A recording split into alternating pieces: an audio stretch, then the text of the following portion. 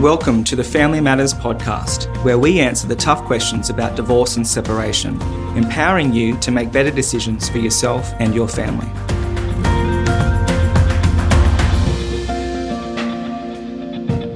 Welcome to episode 6 of the Family Matters podcast.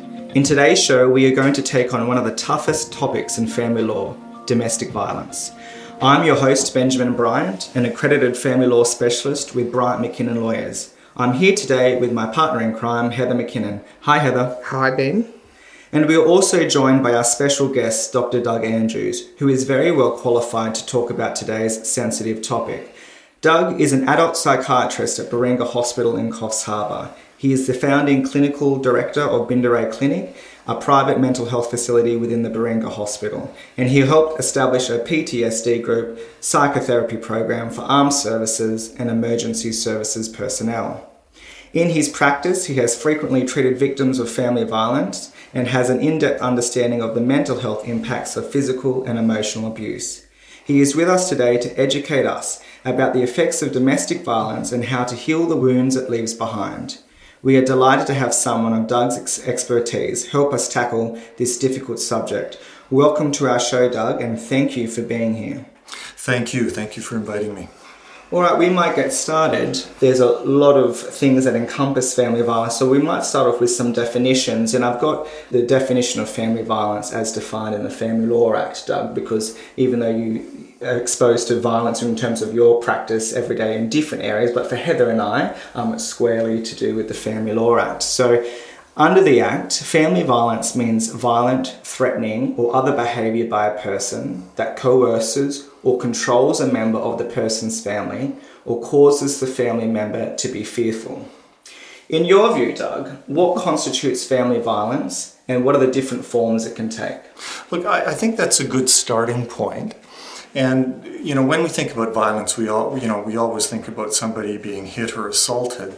And I think we actually need to broaden it, even using that definition and thinking about terms of family abuse rather than family violence, because some of the things which occur can be very damaging to the people involved and not involve overt violence. And I think that we need to look at that broad definition. So we're looking at things like coercion, like control, people having their life micromanaged by somebody. Something we always have to remember is that every relationship starts with hope. Mostly we're looking at trust, we're looking at intimacy, we're looking at love.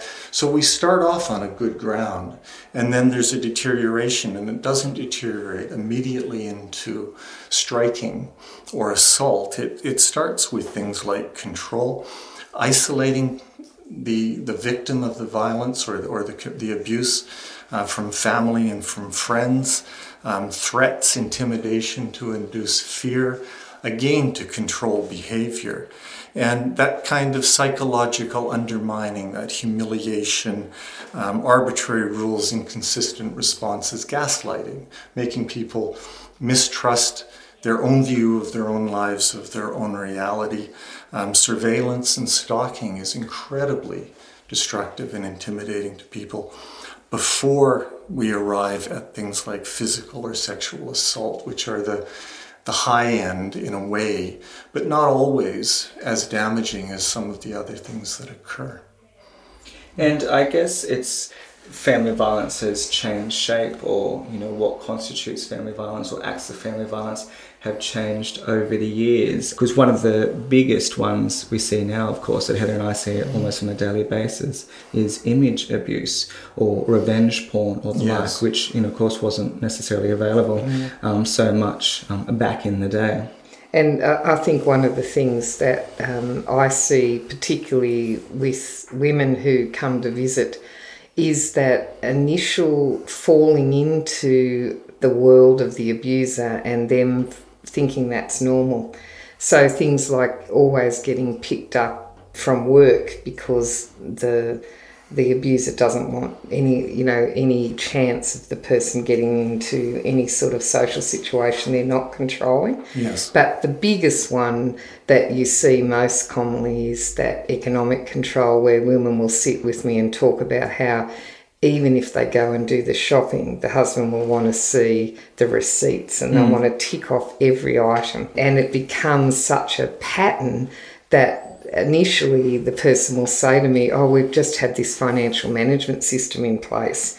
And it's quite revealing to see how that behaviour is normalised over years, where it gets to the point where the person has no economic independence whatsoever.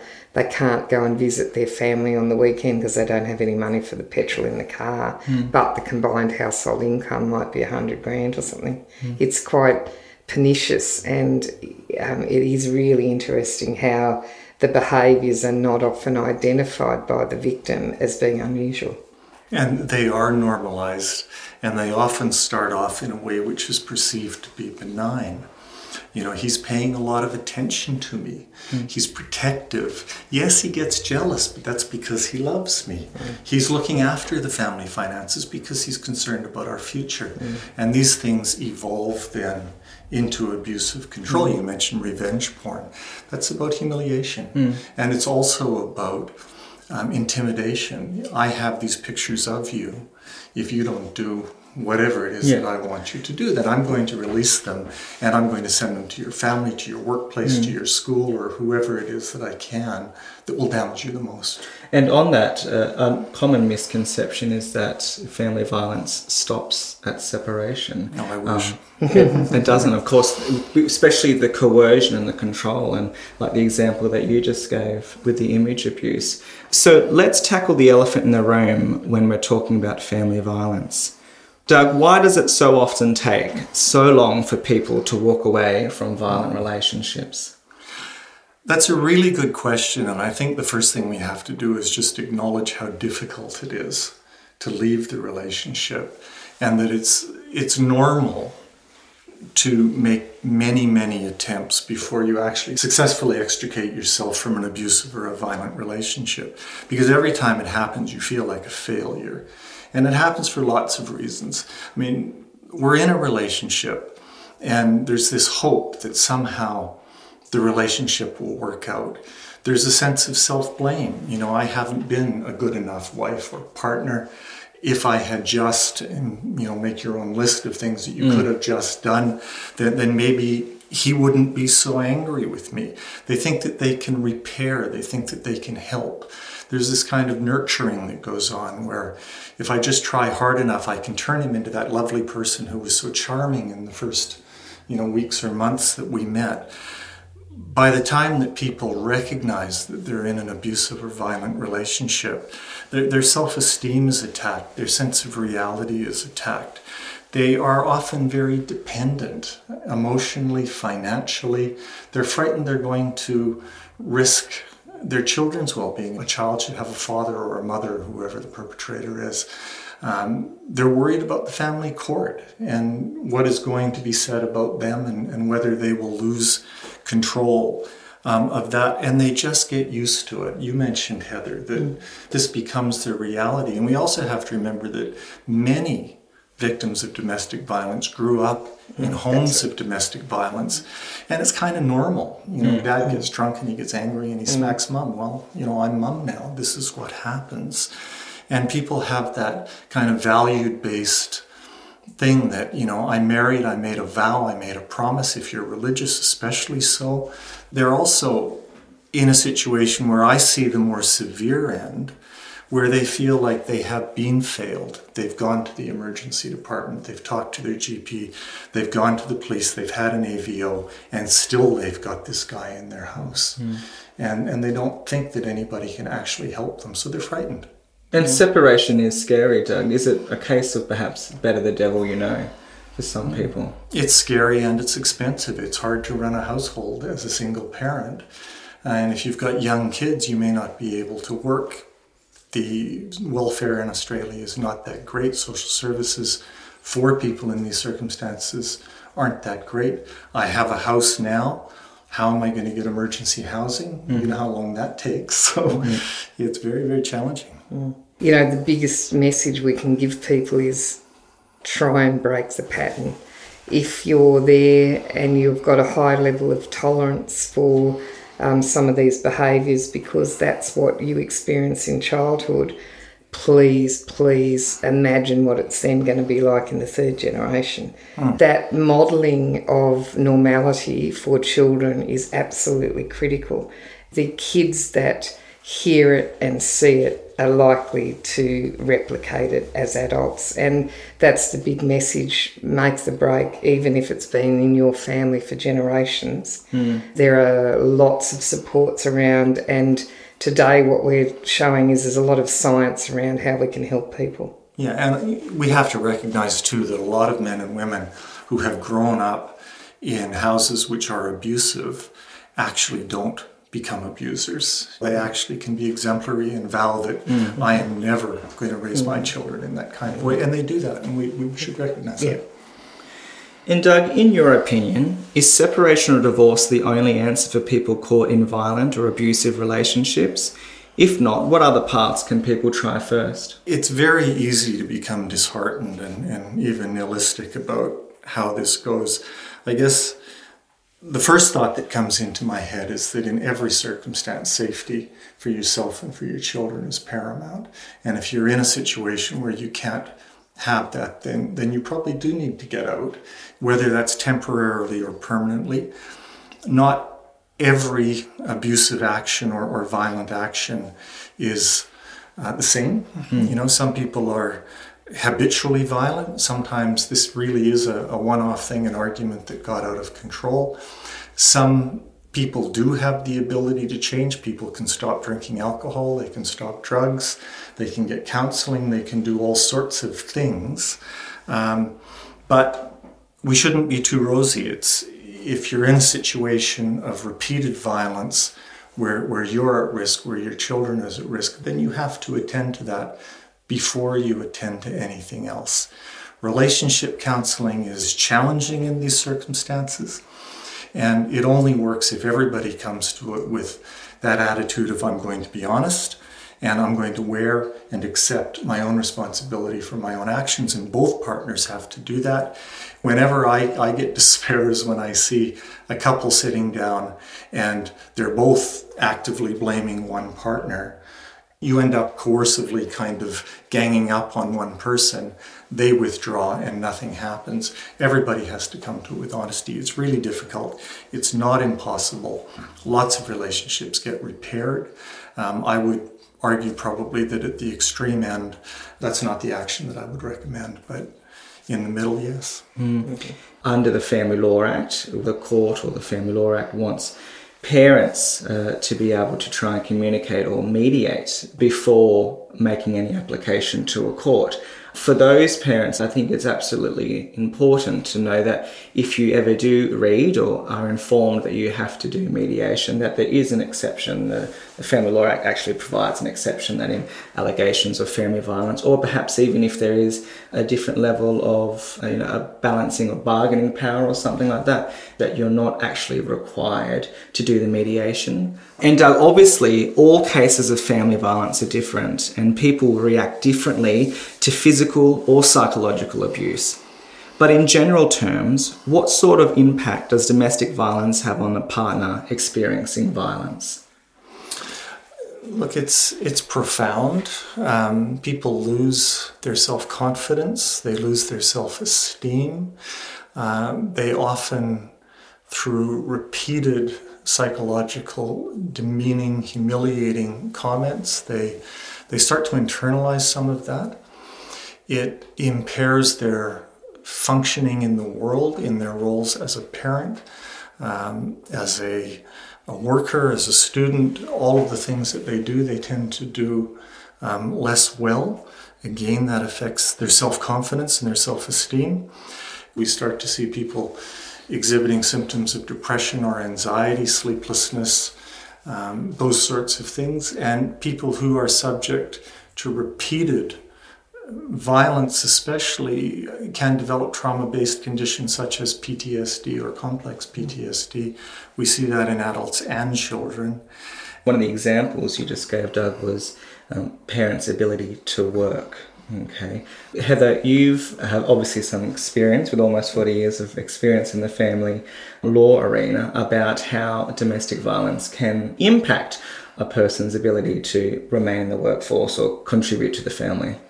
Certainly, Doug and I have had some cases where women's ability to function would be at the lower range. So it becomes important to understand what functioning is when we're looking at property settlements particularly, because often these women are older.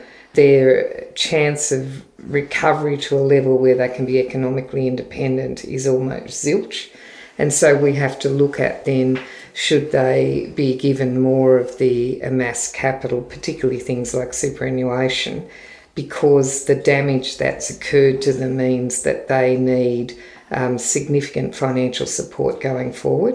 So they're in the more extreme areas of the work that we do, but it's certainly important for people to understand that if you're in a situation where you really have been brought to your knees in terms of your ability to function in the workforce, that is something that family lawyers have to look at getting expert reports from people like Doug so that we can understand what is their prognosis. Are they likely to ever be able to re-enter the society fully, or is the damage so severe that that's unlikely?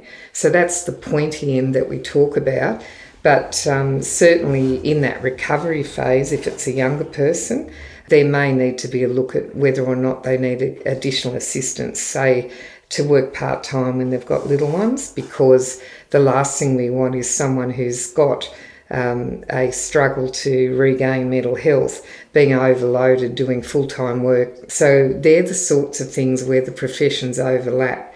We need Doug's profession to help us understand what's the time frame, what is this person's prognosis? Mm-hmm. Are we going to get them back to functioning in the short term, or is it going to be a much longer term? Yeah. And we also see people who feel it's unsafe for them to remain in their workplace or even the town that they live, mm-hmm. which disrupts their vocational trajectory, even if they were feeling that they could go to work. They lose income, they lose place in the world because of that. Yep.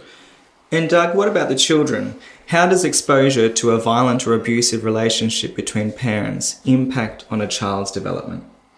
Well, I think for children it's profoundly damaging because they're in the process of developing their personality. They don't have a solid sense of self. They haven't completed their education. So we start to see it damaging them at a fundamental level. They're prone to the conditions like PTSD that adults are prone to. They're prone to getting anxiety and depression and things like that.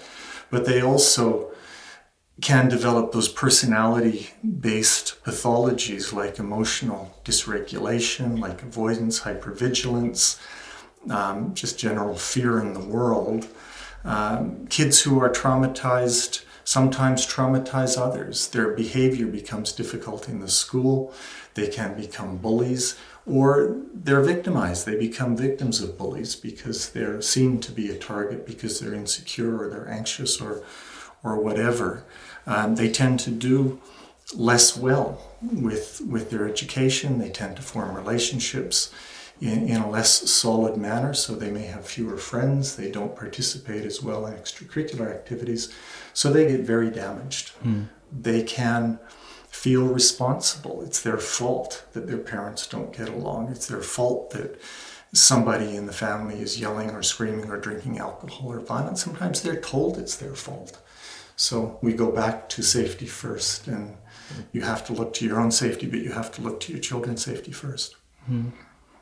And I know we've touched on this topic briefly in previous podcasts, haven't we, Heather, in respect to how conflict, and especially its separation, can impact on children. And a lot of those things really ring home what you just said then, Doug. The federal government has recently announced another inquiry into the family court system. Pauline Hanson has advocated for the inquiry on the grounds that men are unfairly treated by the courts, and she has specifically suggested that some women fake domestic violence claims in order to help them at court. I wonder if you have ever seen this sort of thing being done.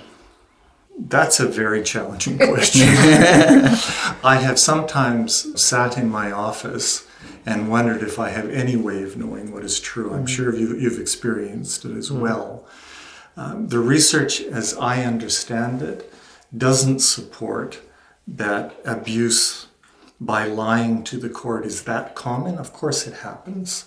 My understanding is that the estranged, non-custodial parent is more likely to be the person lying to the court than the person who has custody of the children.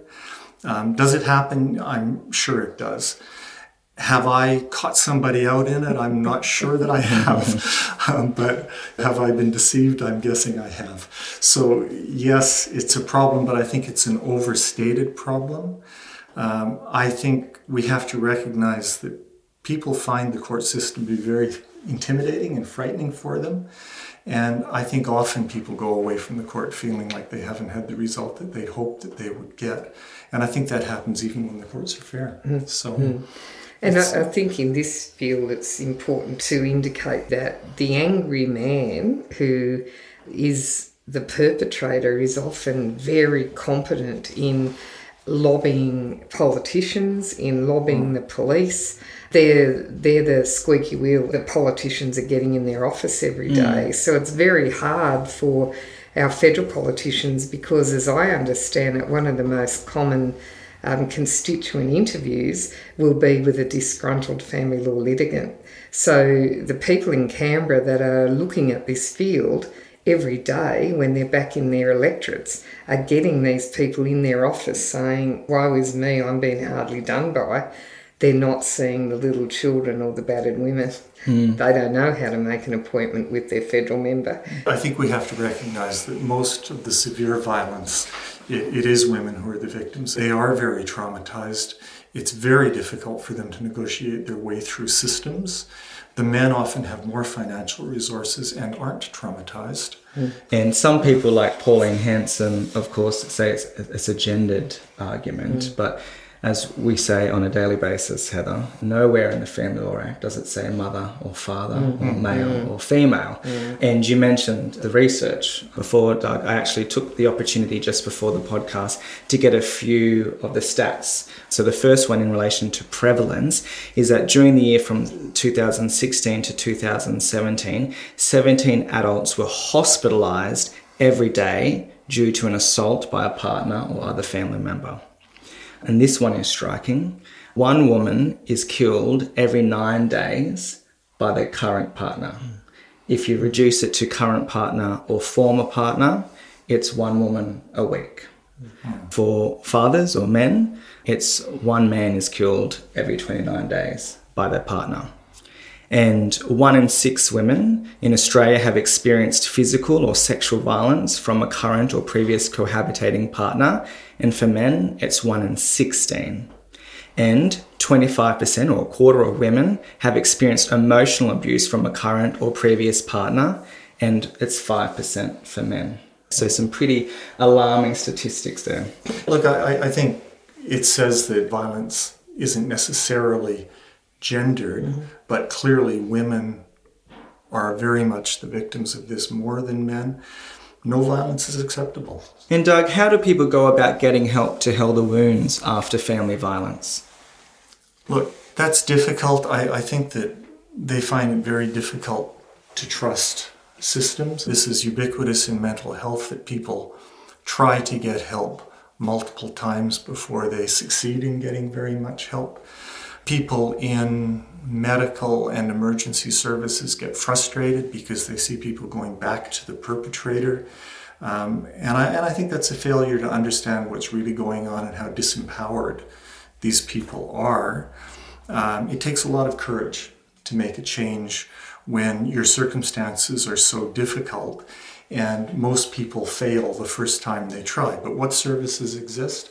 Medical services, the police, emergency departments, school counselors, mental health services, etc., are all points that you can go to talk about these things and help.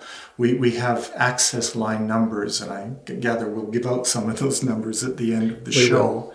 There are some specialist services around in Coffs Harbour, Barringa, domestic and family violence services.